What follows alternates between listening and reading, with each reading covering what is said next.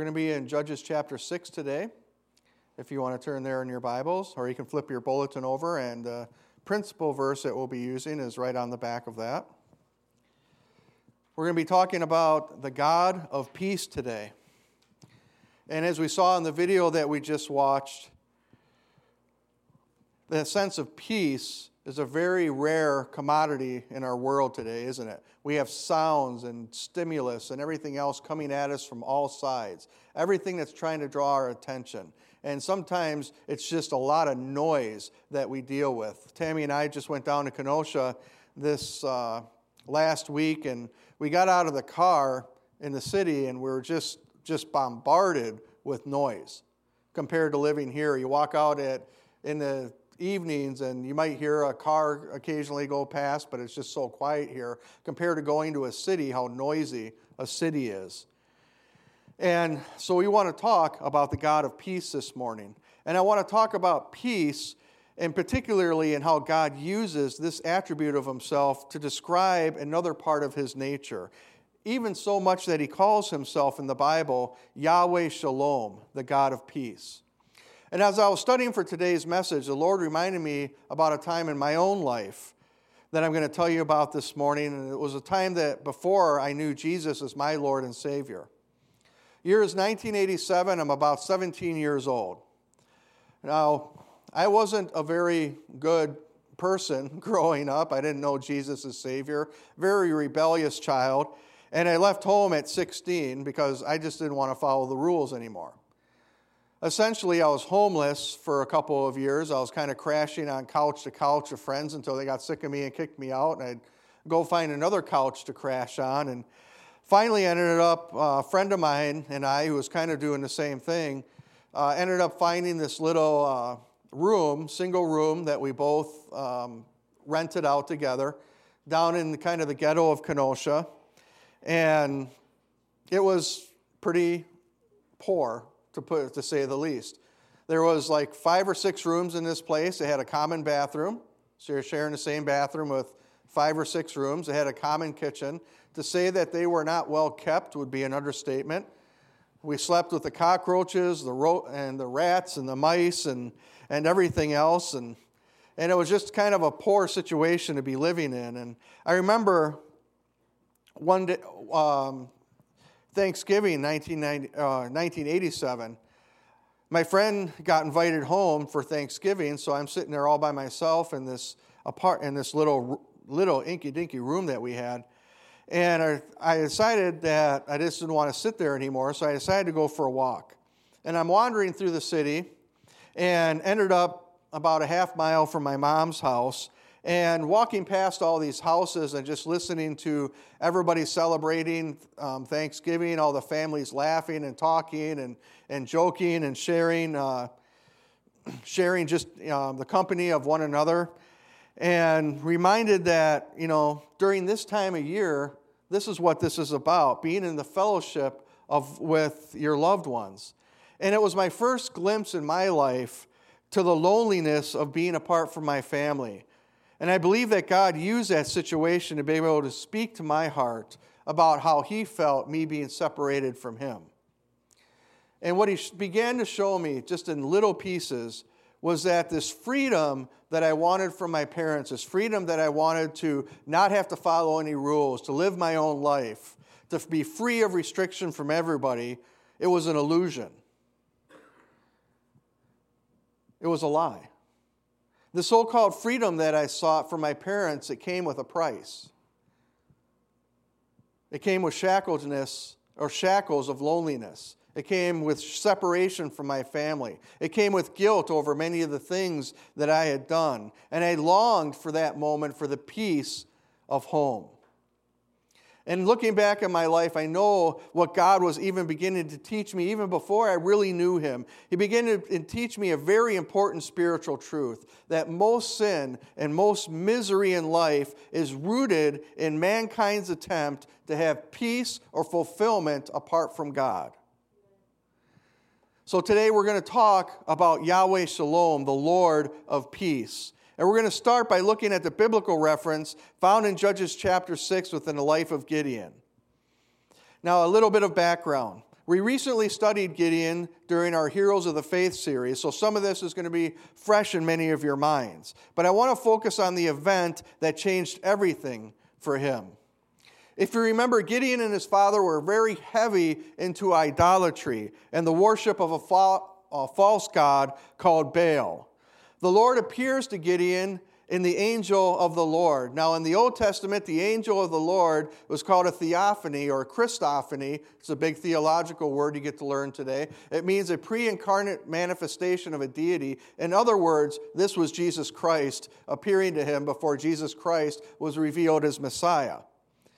So Jesus appears to him and gives Gideon a mission to drive the Midianites out of the land. The Midianites had been oppressing the people of Israel. Gideon asks for a sign, and he tells Jesus to wait until he can prepare an offering for Yahweh God, not understanding that he's actually speaking to a member of the Trinity. Jesus gives Gideon permission and sends him to prepare the offering. So Gideon prepares the offering, and that's where we pick up the narrative in Gideon's life in Judges chapter 6, verse 20. The angel of God said to him, "Take the meat and the unleavened bread and place them on this rock and pour out the broth." And Gideon did so. With the tip of his staff that was in his hand, the angel of the Lord touched the meat and the unleavened bread. Fire flared from the rock, consuming the meat and the bread. The angel of the Lord disappeared. When Gideon realized that it was the angel of the Lord, he exclaimed, "Ah, sovereign Lord, I have seen the angel of the Lord face to face." But the Lord said to him, "Peace, do not be afraid, you are not going to die." So Gideon built an altar to the Lord there and called it, "The Lord is Peace." Father God, I ask that you be with us this morning because many of us experience this thing called anxiety. Many of us experience this thing called fear. Many of us are just so overwhelmed by the things of life that we long for the peace that the Bible says that we can have. So I ask, Father, that you just use this message this morning to do just that, to understand that you are the God of peace and you want to give us your peace. Father God, be with us this morning. Let your word sink deep into our heart, and let us be changed. In Jesus' name, amen. This morning, I want to introduce you to the name of God that shows us a part of him that as a follower of Jesus Christ, you'll need to know and understand above all else to live in these last days. And that is that name of Yahweh Shalom. And I say that this is one of the most important because Jesus himself tells us in Matthew 24 that in the last days it's going to get so bad that men's hearts will fail them for fear. We saw in the life of Gideon through the scripture we just read, there are a few fundamentals and a few keys that you'll have to follow in order to achieve real peace. And the first one that we see in the life of Gideon here is that you need to meet with God. Gideon met with God Almighty through the angel of the Lord, and he didn't even realize it initially. But once Gideon realized who he was talking to, an incredible change takes place. It's interesting because Gideon thinks at the moment of realization, when he realizes who he's talking to, he thinks that he's in mortal danger. He thinks that this is it because he knows that the law of Moses says that no one can see God and live. So in Gideon, in his mind, he thinks, I'm a dead man. I'm history. I might as well just while I have a chance here, scratch out a quick will before I drop dead. He knows God's judgment is coming because of his father's and his involvement in idolatry and worship of Baal. He knows that there's no chance that he's going to get out of this. After all, he's grown up learning and hearing the stories of people that have rebelled against God, especially the people in the desert who are bitten by snakes, they're struck down by plagues, even swallowed up by a ground. So Gideon is expecting God's righteous judgment here. And God would have been right in judging him. He's probably broken all the 10 commandments by worshiping Baal and all the 613 laws found in the Torah. That's why when the weight of sin bears heavy on your soul, you need to go and meet with God. He wants to meet with you. But it's our human nature to want to run away when He's saying, come back to me. Why is this critical? It's critical for a proper perspective on ourselves. Most of our rebellion is because we have raised ourselves up over the top of God, and we need to have that perspective reestablished in our life. Christian author and pastor Rex Andrews has a famous quote that says, "The fear of the devil is lost in the wonder of the Lord." That statement is actually over painted on the wall of the prayer room at Prayer House. Because it's so true. Because only by meeting with God and seeing Him for who He is can we see ourselves and our situation in their proper perspective. And when Gideon meets with God and experiences His power and His presence, he reacts with awe. He receives what he really needed in this situation, which was grace. The weight and the guilt and the fear that sin brought to him was lifted at this moment. I think Gideon, if he would have lived a few hundred or a few thousand years later, could have been the one that penned the first few verses of Amazing Grace. Amazing grace, how sweet the sound that saved a wretch like me. I once was lost, but now I'm found, was blind, but now I see. And this amazing grace dropped Gideon to his knees in repentance. And grace began to flow into his life. Instead of seeing himself for a miserable failure, he saw himself the same way that you and I should see ourselves. We should see that God is God, not us. Amen. We're not God. He is God. We need Him in our lives in a vital, personal relationship. And that is the first key and the first step to achieving peace in our lives, to experiencing Yahweh Shalom as He wants to be experienced. The second key toward peace is this, that God Himself is our peace. And you see this in Ephesians 2:14. That through a relationship with God through Jesus Christ, we can know Him as Yahweh Shalom. Ephesians 2:14 says, "For He Himself is our peace, who has made the two one and has destroyed the barrier, the dividing wall of hostility." You know that Christianity is unique among the world religions. One, because we know it to be the true religion, but it's also the only one that doesn't have something you have to do or perform in order to be saved. For example, Islam says, submit and obey and you will know peace. Some of the more radical ones even include jihad with that and holy war. Hinduism believes let your good works outweigh your bad works and you'll be okay. You'll move on to a higher form of reincarnation. Buddhism believes that you just need to understand there is no reality. It's an illusion. If you've seen The Matrix, you would say, well, there is no spoon. That's the way that they understand it. It's all just an illusion. Scientology believes that expose and erase the negative engrams of your past life and you'll achieve the clear, which is the ultimate sense of peace.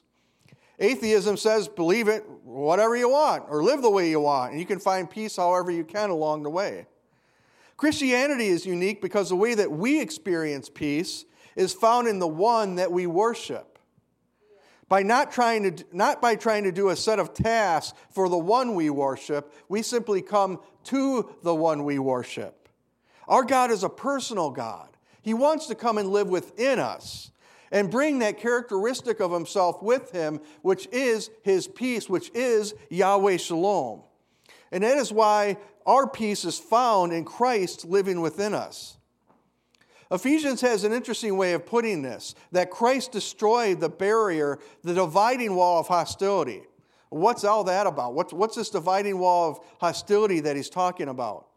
If you remember within the tabernacle and later in the temple, there's a very thick curtain. Some theologians believe this was 6 inches to a foot thick curtain that resided between the holy place and the most holy place, where God's presence literally dwelt over the top of the mercy seat which covered the ark.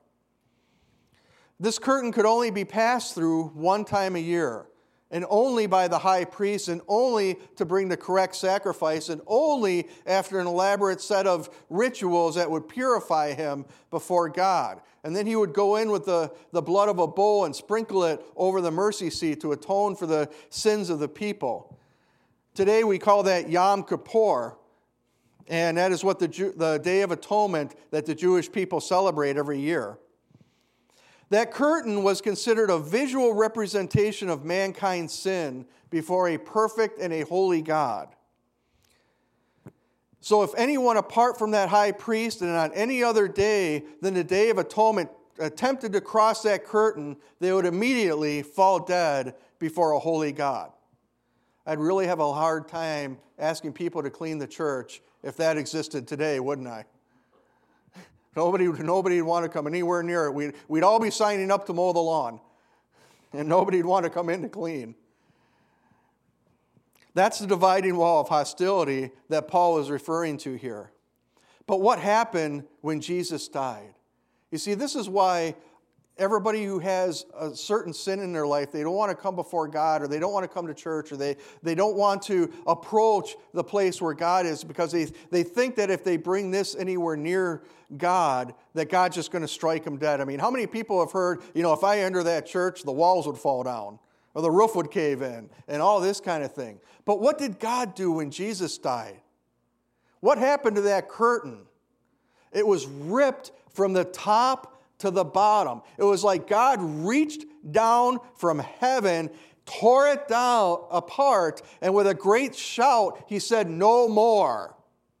No more will my people have to be eternally separated from me. No more will they have to stand at a distance while just a select few approach me. No more will they have to trust in a dead religious ritual. No more will they have to fear my wrath. No more will they be subject to Adam's curse. I have destroyed the barrier, that dividing wall of hostility." He said that I, the Lord, declare victory over sin and death, and now I will restore a people to me so that I can live with them and bring them peace. Because my name is Yahweh Shalom. I will restore what the devil tried to destroy. And that brings us to our third key of knowing Yahweh Shalom. We learn that experiencing God is the first step. Knowing God destroyed the barrier and restored us to Him as He comes to live and reign in our hearts is the second. And now we need to learn to live with Him day to day. Turn in your Bibles to Philippians chapter 4. We're going to start in verse 4. The Apostle Paul writes, "Rejoice in the Lord always. I will say it again, rejoice. Let your gentleness be evident to all. The Lord is near. Do not be anxious about anything, but in everything, by prayer and petition with thanksgiving, present your requests to God. And the peace of God, which transcends all understanding, will guard your hearts and minds in Christ Jesus." Living with God day to day involves some spiritual disciplines that are vital for us to live a victorious life in Jesus. And the Apostle Paul lists a few of them here. First, he says, rejoice. Praise God no matter what. I remember we had a gentleman in the hospital a few weeks ago that was hit by a car, and we're waiting for the helicopter to come get him. And I was just help cleaning him up, getting him ready for the helicopter to take him over to a trauma center and everything. And he was just complaining and everything and all that. And I said, hey, it could be worse, right? He goes, I just got ran over by a car. How could it be even worse? I said, could have been a semi. I mean, there's always some reason to give thanks to God. There's always some reason to give praise to God. I mean, even if I we're walking home today, somehow get hit by a car, and it kills me, I'll be with Jesus. So I have a reason to rejoice no matter what. I mean, even if you right now can look at your life and say, I don't have anything to be thankful for. I don't have anything to rejoice over. Jesus Christ died for your sins. You don't have to go to hell. You can go to heaven. If you can't praise God because of that, you need a heart transplant and you need to get down to this altar. The second thing he tells us is don't be anxious. Anxiety is fear. That's all anxiety is. It's been said that fear is an acronym for false evidence appearing real. And let me tell you something about fear that he's talking about here. Fear is the devil's language. It comes from allowing him to sow those thoughts of fear, of doubt, and unbelief, thoughts of inadequacy, fear of the unknown, fear of the known. It's a devil's playground. And you know what? You're not supposed to be in the devil's neighborhood if you are a Christian. So you should not be experiencing anxiety or fear. Get out of his neighborhood and come home. Start reading his word. Get into your presence. Get into your Father's arms. Start praying through your fear, speaking scriptural faith into those situations that are causing you fear. Because that's the only way you can defeat fear and anxiety in your life. Third thing that Paul tells us to do is pray about everything. Prayer is nothing more than talking to God. So develop your prayer list. Develop the discipline of prayer. Keep prayer journals filled with prayers to God, and then write down when God answers those prayers. Nothing builds your faith more than watching and acknowledging when God has answered a prayer in your life. That's what made that movie we watched a few months ago, The War Room, so powerful. The importance and power of prayer. And when you get that into your heart, you will have that peace of God. Because you know you've already given this situation to God. And He's working on it behind the scenes. In all that you do, develop a heart of thanksgiving. If you manage to rejoice through your situations and refuse to give into fear and pray about everything, thanksgiving will pour out of you like a river of living water, not only to refresh your soul, not only to refresh your spirit, but it will begin to refresh everybody else around you. If you discipline your heart, mind, and soul toward these four spiritual disciplines, then a promise comes. You see, too many people want to claim the promise, but they don't want to see everything that went into the promise. The promise comes that says that the peace of God, which transcends all understanding, will guard your heart and minds in Christ Jesus. That is how we know Yahweh Shalom in our lives. As we conclude this morning, I want to give you two final thoughts from the Scripture about having Yahweh Shalom guarding your hearts and minds. Two final charges from Paul regarding these two final things here. If you struggle with having peace with God, you'll want to write these scriptural references down and pray through them and ask God for help with this. First one is found in 2 Corinthians 10:5. It says, we demolish arguments and every pretension that sets itself up against the knowledge of God. And listen to this part. And we take captive every thought to make it obedient to Christ. We take captive every thought and make it obedient to Christ. So when you're down, you're depressed, you're tired, don't let your mind wander. Don't sit there and dwell in it, because that's when the devil's going to mess with you. Speak faith into that situation. Oh God, I'm tired today. I have no idea what I'm going to preach about next Sunday. I don't know what I'm going to do. You know what? I need to speak faith into that situation. I need to say, God, you have a word for those people. I'm just sitting here, I'm going to listen to you say it. Speak faith. Don't speak the negative. And if you do all those, the final scripture this morning will help you determine which one of these thoughts you should be focusing on. And that one's found in Philippians 4, verse 8. That says, finally, brothers, whatever is true,